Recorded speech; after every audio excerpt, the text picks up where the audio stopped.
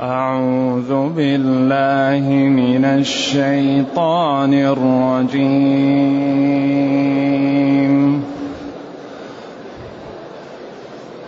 ولما توجه تلقاء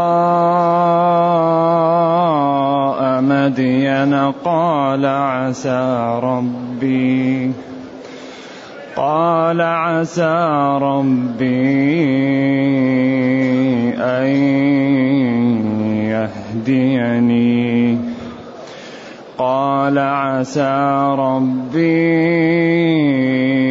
أن يهديني سواء السبيل. ولما ورد ماء مدين وجد عليه أمة من الناس يسقون، ووجد من دونهم امرأتين تذودان.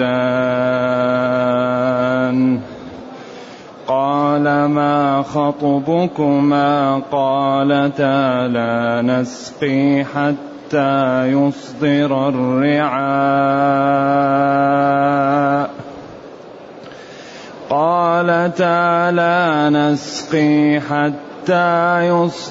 الرعاء وأبونا شيخ كبير. فسقى لهما ثم تولى إلى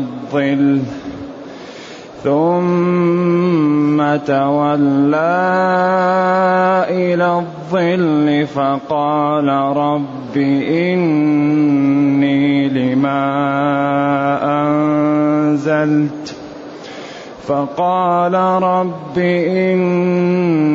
لما أنزلت إلي من خير فقير. فجاءته إحداهما تمشي على استحياء قالت إن أبي يدعوك ليجزيك أجر ما سقيت لنا. فلما جاءه وقص عليه القصص قال لا تخف نجوت من القوم الظالمين. قالت إحداهما يا أبت استأجره إن خير من استأجرت القوي الأمين. قال إني أريد أن أنكحك إحدى ابنتي هاتين. قال إني أريد أن أنكحك إحدى ابنتي هاتين على أن تأجرني 8 حجج فإن أتممت 10 فمن عندك وما أريد أن أشق عليك ستجدني إن شاء الله من الصالحين. قال ذلك بيني وبينك أيما الأجلين قضيت أيما الأجلين قضيت فلا عدوان علي والله على ما نقول وكيل.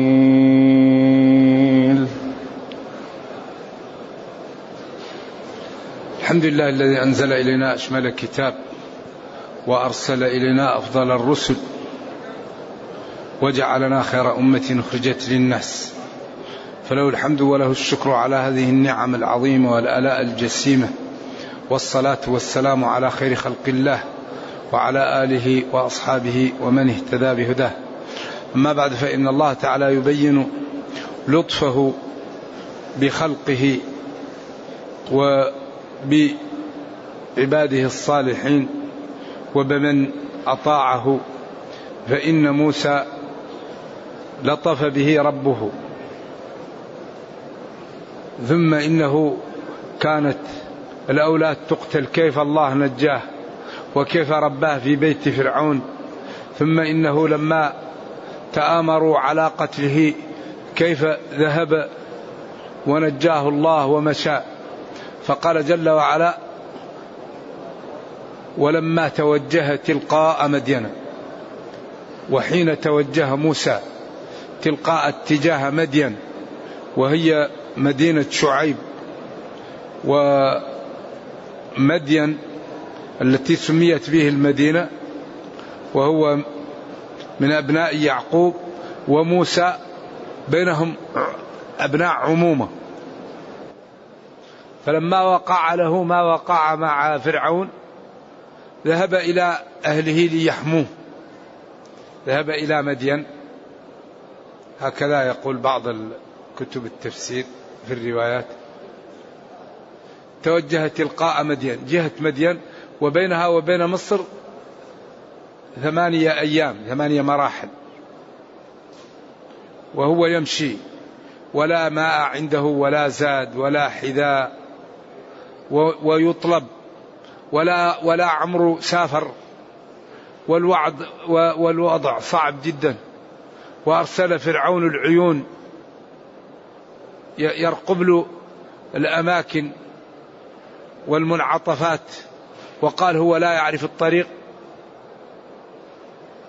قال: عسى ربي أن يهديني سواء السبيل. قيل جاءه ملك وأتاه بعصا ودله على الطريق، وكان في الطريق لا يأكل إلا أوراق الشجر، وكانت الحالة صعبة جدا. المهم ذهب، توجه تلقاء مدين، ثم قال: عسى ربي أن يهديني سواء السبيل، يعني عسى من الله ورجاء أن يرشدني ويدلني على الطريق القويم حتى أصل إلى حاجتي، سواء وسط الطريق حتى لا أضل. فالله تعالى حماه وهداه حتى وصل إلى مدين. أطلب من الله هدايتي إلى الطريق الوسط فلا أضل ولا أقع في مهلكة. ثم ولما ورد ماء مدين، الورود هو النزول إلى أماكن المياه. ماء مدين كان بئر، وجد عند البئر أمة، جماعة كثيرة من الناس يسقون أنعامهم، وكان الذي يظهر من حاله أنه كان متعب تعب شديد، وبالأخص يحتاج إلى الطعام. ثم وجد من دون الناس الكثيرة امرأتين تذودان الناس عن غنمهما، أو تذودان غنمهما عن الحياض. فرق لهما وجاءهما وقال لهما: ما خطبكما؟ ما شأنكما؟ الناس تسقي وأنتم تقفان بغنمكم عن الناس. قالتا لموسى: لا نسقي حتى يصدر الرعاء، لا نسقي حتى يصدر الرعاء، لا نسقي حتى يصدر الرعاء. الفعل يصدر الرعاء مواشيهم، أو تكون يصدر فعل لازم، يصدر الرعاء يمشوا من يعني مشى الرعاء من الأماكن الورد. فيه يصدر ويصدر، وكل قراءة سبعية وصحيحة. الرعاء جمع رعاه أو رعاع أو رعيان، راعي تجمع على رعاة ورعاع ورعيان. ثم عللوا ذلك قالوا وأبونا شيخ كبير. إذن العلة في أنهما يأتيان لأنهم عندهم أب كبير والظاهر لا إخوة لهم، فعند ذلك رق موسى لهم، وكان البئر عليه صخرة لا يستطيع أن يرفعها إلا عصابة من الناس، فجاء موسى ورفع الصخرة وأتى بالدلو وسقى لهم في وقت وجيز جدا، ثم تولى ورجع إلى ظل قالت الإسرائيليات سمرة، وقال رب إني لما أنزلت إلي من خير فقير. يا ربي إني لما أتيت أنزلت إلي من خير، من طعام أو خبز أو من غيره، فقير. ولكن فذهبتا لأبيهما وجاءتا قبل الوقت التي كانتا تأتيان فيه، وقالتا له إننا رأينا رجلا من وصفه كذا وكذا سقى لنا، فقال لإحداهما اذهبا إليه وقولي يأتي. نعم.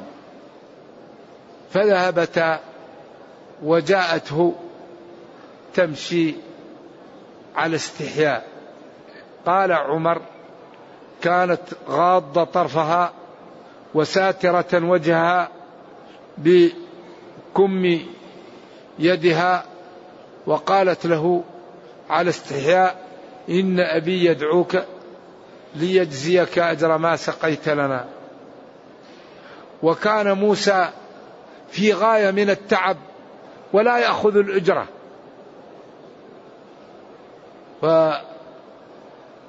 فلحاله مشى معها. فتقول الإسرائيليات إنه لما رآها قادمة ورآها امرأة غض بصره، وتقول إنها لما مشت أمامه جاءت الرياح ووصفت ردفها، فقال لها أنا أمشي أمامك وأنت ذليني. فلما جاء موسى للرجل الشيخ الكبير للعلماء فيه 3 أقوال. قيل شعيب، وهذا قول جمهور من العلماء، وهذا قول جمهور من العلماء. القول الثاني أنه ابن أخي شعيب. القول الثالث أنه رجل صالح لا علاقة له بشعيب. وكبير المفسرين قالوا كل قيل ولا دليل، ما في دليل، إلا أنه في السياقات يعني تبعد أن يكون شعيبا، بدليل أنه جلس معه موسى 10 سنوات ولم نجد نصحا ولا محاضرة ذكرت ولا توجيها. فلو كان نبيا لكانت بصمات النبوة في العلاقة 10 سنوات. هذا أكبر دليل على أنه غير شعيب، والله أعلم. وكل قيل ولا دليل. نعم. المهم أنه لما جاءه قص موسى على الرجل كل القصة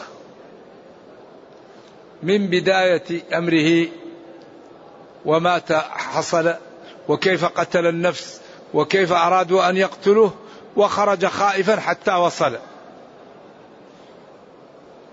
قال له الرجل: لا تخف، نجوت من القوم الظالمين. لا تخف، نجوت من القوم الظالمين، لأن مدين ليست تحت سلط فرعون ولا له دخل عليها ولا له عليها، فاطمئن، لا يأتي ولا علاقة لك به. عند ذلك قالت إحداهما، إحدى البنتين، صفورياء أو لياء أو صفراء أو صفيراء، وهذا كله في الإسرائيليات، قيل الكبرى وقيل الصغراء: يا أبتي استأجره، يا أبتي تعاقد مع استأجره. بعدين قالت: إن خير من استأجرت قوي الأمين. هذا كلام رائع من هذه البنت، سبحان الله. الظاهر أنها كانت على دين وعلى خلق، وكانوا أهل بيت مبارك. قالت: استأجره، إن خير من استأجرت القوي الأمين. عند ذلك الأب وقع في نفسه شيء. الولي دائما حريص على إيش؟ على موليته. قال له: وكيف عرفت ذلك؟ قالت: أما قوته فقد نزع صخرة لا تنزعها إلا مستفيضة، 10 أو 20 أو 30. وأما أمانته فلما أبصرني قادمة غض بصره عني، ولما ذهبنا وكنت أمامه فجاءت الريح فقال: اتركي ورائي ودليني على الطريق، فعلمت أنه له الأمانة. عند ذلك رغب الأب فيه، وعلى طول عرض البنت وعرض الصفقة. قال العلماء: لا مانع لأهل الفضل من أن يعرضوا مولياتهم على ما يروا فيه الأمانة والكفاءة، لا مانع من ذلك. وقد عرض عمر على عثمان حفصة فقال له: لا حاجة لي فيها. وعرضها على أبي بكر وسكت. ووجد عمر وكان لا يريد أن يفسي سر النبي صلى الله عليه وسلم لأنه سمعه يذكرها. فلما تزوجها النبي صلى الله عليه وسلم تعذر أبو بكر لعمر وقال: كيف عثمان لما قال لي، عثمان سمع النبي يذكرها فقال له: لا حاجة لي فيها، ولم يفسي سر النبي صلى الله عليه وسلم. وأبو بكر سكت. فلما تزوجها قال له: أنت عرضت علي فلانة، ولكن سمعت النبي صلى الله عليه وسلم يذكرها ولا أحبب أن نفشي سر رسول الله صلى الله عليه وسلم. فعند ذلك قال له: أنا وجدت عليك ولكن الآن زال. عمر رضي الله عنه. ولذلك من شيم الصلحاء أن يعرضوا مولياتهم على أهل الفضل والصلاح، كما أن أهل الفضل والصلاح أيضا ينبغي أن يعطوا للخير. ولذلك إذا جاءكم من ترضون دينه وأمانته زوجوه كائنا من كان، إلا تفعلوا تكون فتنة في الأرض أو فساد كبير. قال شعيب أو الرجل الصالح أو ابن عم شعيب: إني أريد أن أنكحك إحدى ابنتي هاتين على أن تأجرني 8 حجج. أريد منك أن أزوجك إحدى ابنتي هاتين على أن ترعى غنمي 8 سنوات، وإن عملتها 10 فمن عندك. الاتفاق على 8، وإن زدت 2 وصايع فمن عندك، وما أريد أن أشق عليك. قال العلماء: أخذ من هذا أنه يكون في العقد: أنكحتك إياها فلانة، ولا تقول أنكحتها إياك، لأنه قال: أريد أن أنكحك إحدى ابنتي. فالتزويج تقول أنكحت أو زوجت، فلانا فلانة. نعم، يعني يقدم الزوج لقوله أن أنكحك إحدى ابنتي. نعم. والنكاح لا بد فيه من ولي، لا نكاح إلا بولي، وهذا الذي أخذت منه المالكية، أنه يجوز أن تزوج البكر من غير إذنها ومن غير مشورتها. أما الجمهور فقالوا لا تزوج المرأة إلا بعد إذنها، فإن كانت بكر تستأمر أو تستأذن وإذنها صماتها، وإن كانت كبيرة ثيب أو كبيرة لا بد أن تقول رضيت، لا يقبل منها السكوت، تقول قبلت الزواج. ولا يجوز لولي أن يزوج موليته على من لا تريد، لا يجوز هذا، لأن هذا سبب في الضياع، إلا إذا كانت قاصرة عقلا،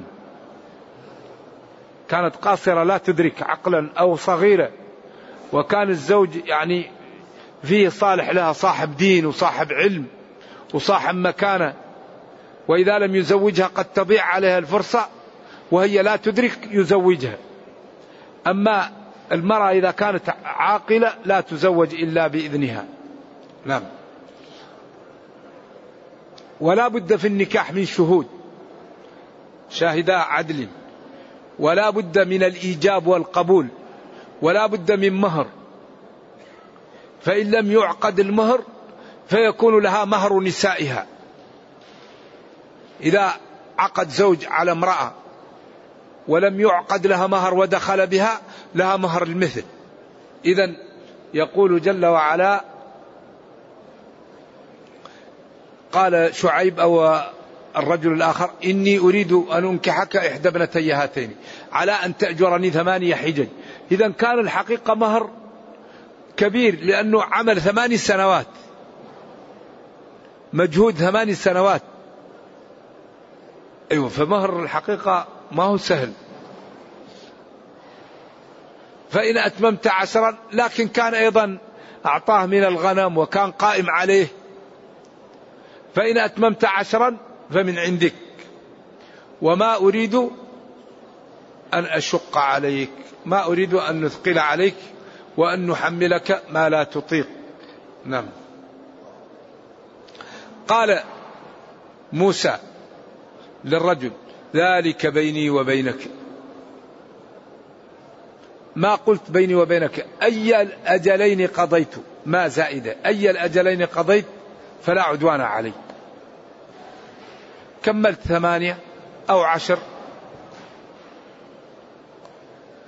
والله على ما نقول وكيل، والله على ما نقوله وكيل علي وعليك. ولذلك قالوا تزوج الصوراء وكمل له 10، وقيل كمل له 10 أخرى، ولكن النصوص لا تدل على ذلك. 10 التي قالها له، و10 جلسها معه أخرى، ولكن الذي تدل عليه النصوص أنه كمل 10 فقط. في أسئلة؟ نعم.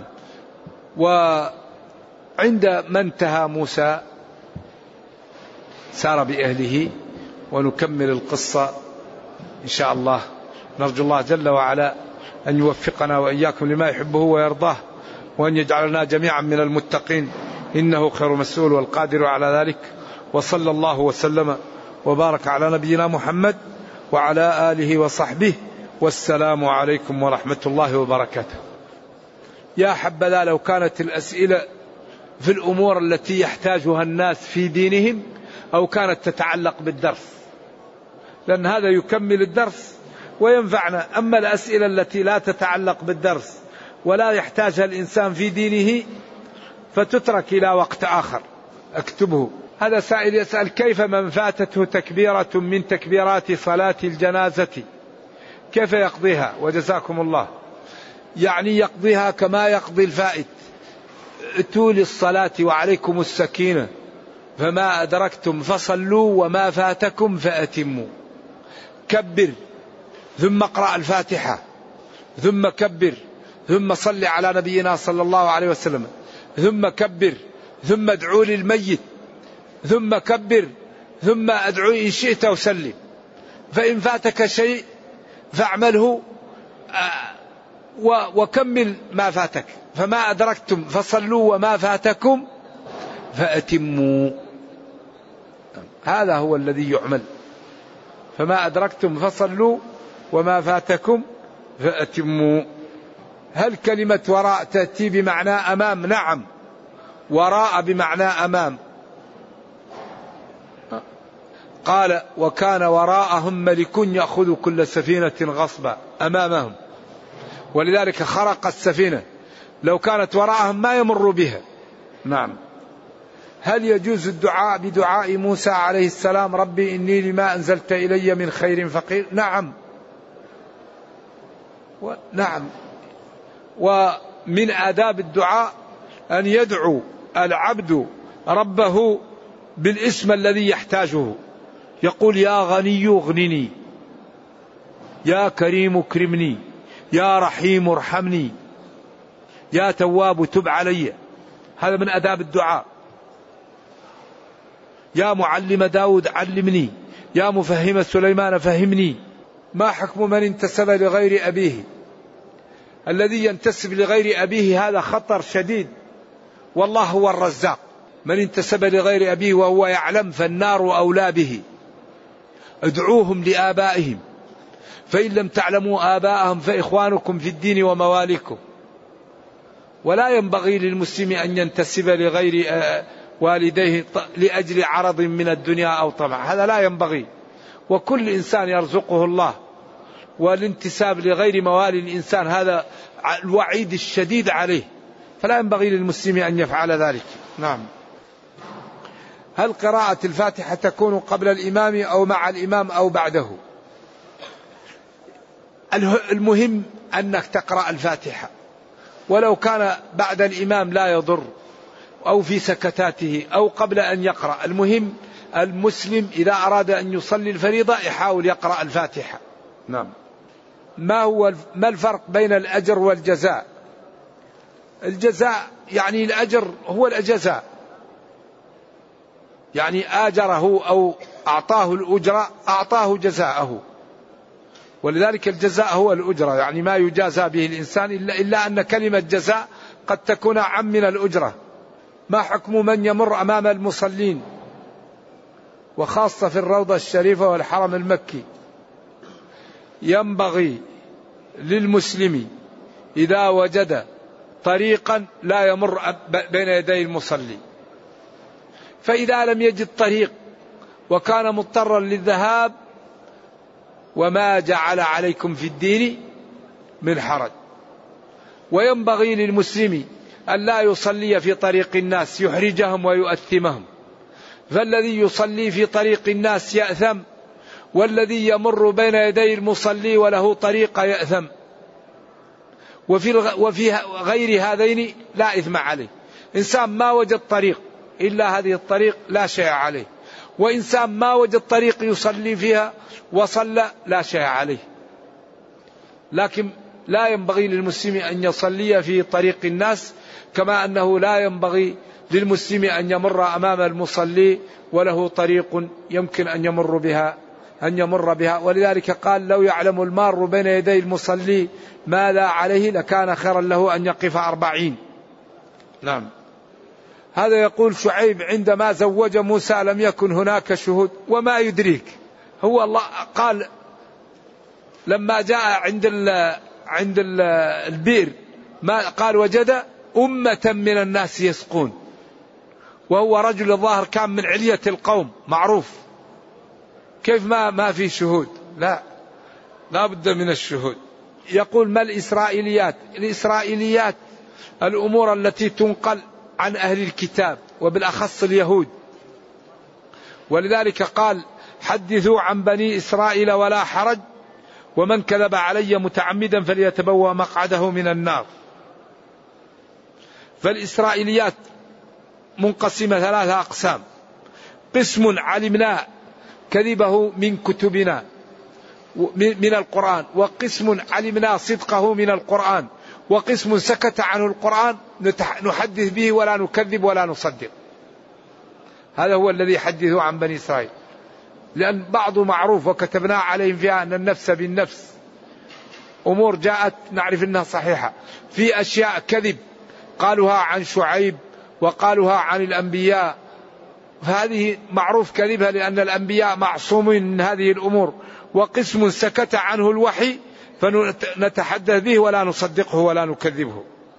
قلت ما زائدة، هل يوجد ما هو زائد في القرآن؟ نعم، الزيادة ليست الحشو. قال تعالى ما جاءنا من بشير ولا نذير، وقال ربما يود الذين كفروا، وقال سبحان الذي أسرى بعبده ليلا من المسجد الحرام. فالحروف منقسمة 3 أقسام: قسم أصلي غير زائد ولا شبيه بالزائد له معنى وتعلق، وقسم شبيه بالزائد له معنى ولا متعلق له، وقسم لم يأتي لا متعلق له ولا معنى إلا التأكيد، فهذا يسميه علماء اللغة زائد، أي لا متعلق له ولم يأتي إلا للتأكيد، كقوله ما جاءنا من بشير، وكقوله أيما الأجلين قضيت، أي الأجلين قضيت، فجاءت بس لتأكيد الكلام وتفخيمه. أما الحشو فلا يكون في كتاب الله. نعم، لا أقسم بهذا البلد، بعضهم قال لا هنا صلة أقسم بهذا البلد. نعم. سجود السهو للمسبوق، إن كان جاءه المشكلة بعد أن انفصل عن الإمام يسجد، وإن كان جاء السهو وهو مع الإمام ما عليه الشيء، يحمل عنه الإمام السجود. ما لا يقرأ بعد التكبيرة الرابعة، يعني يدعو إن أراد، وإن أراد يسلم ولا يدعو، كل سهل. نكتفي بهذا. السلام عليكم.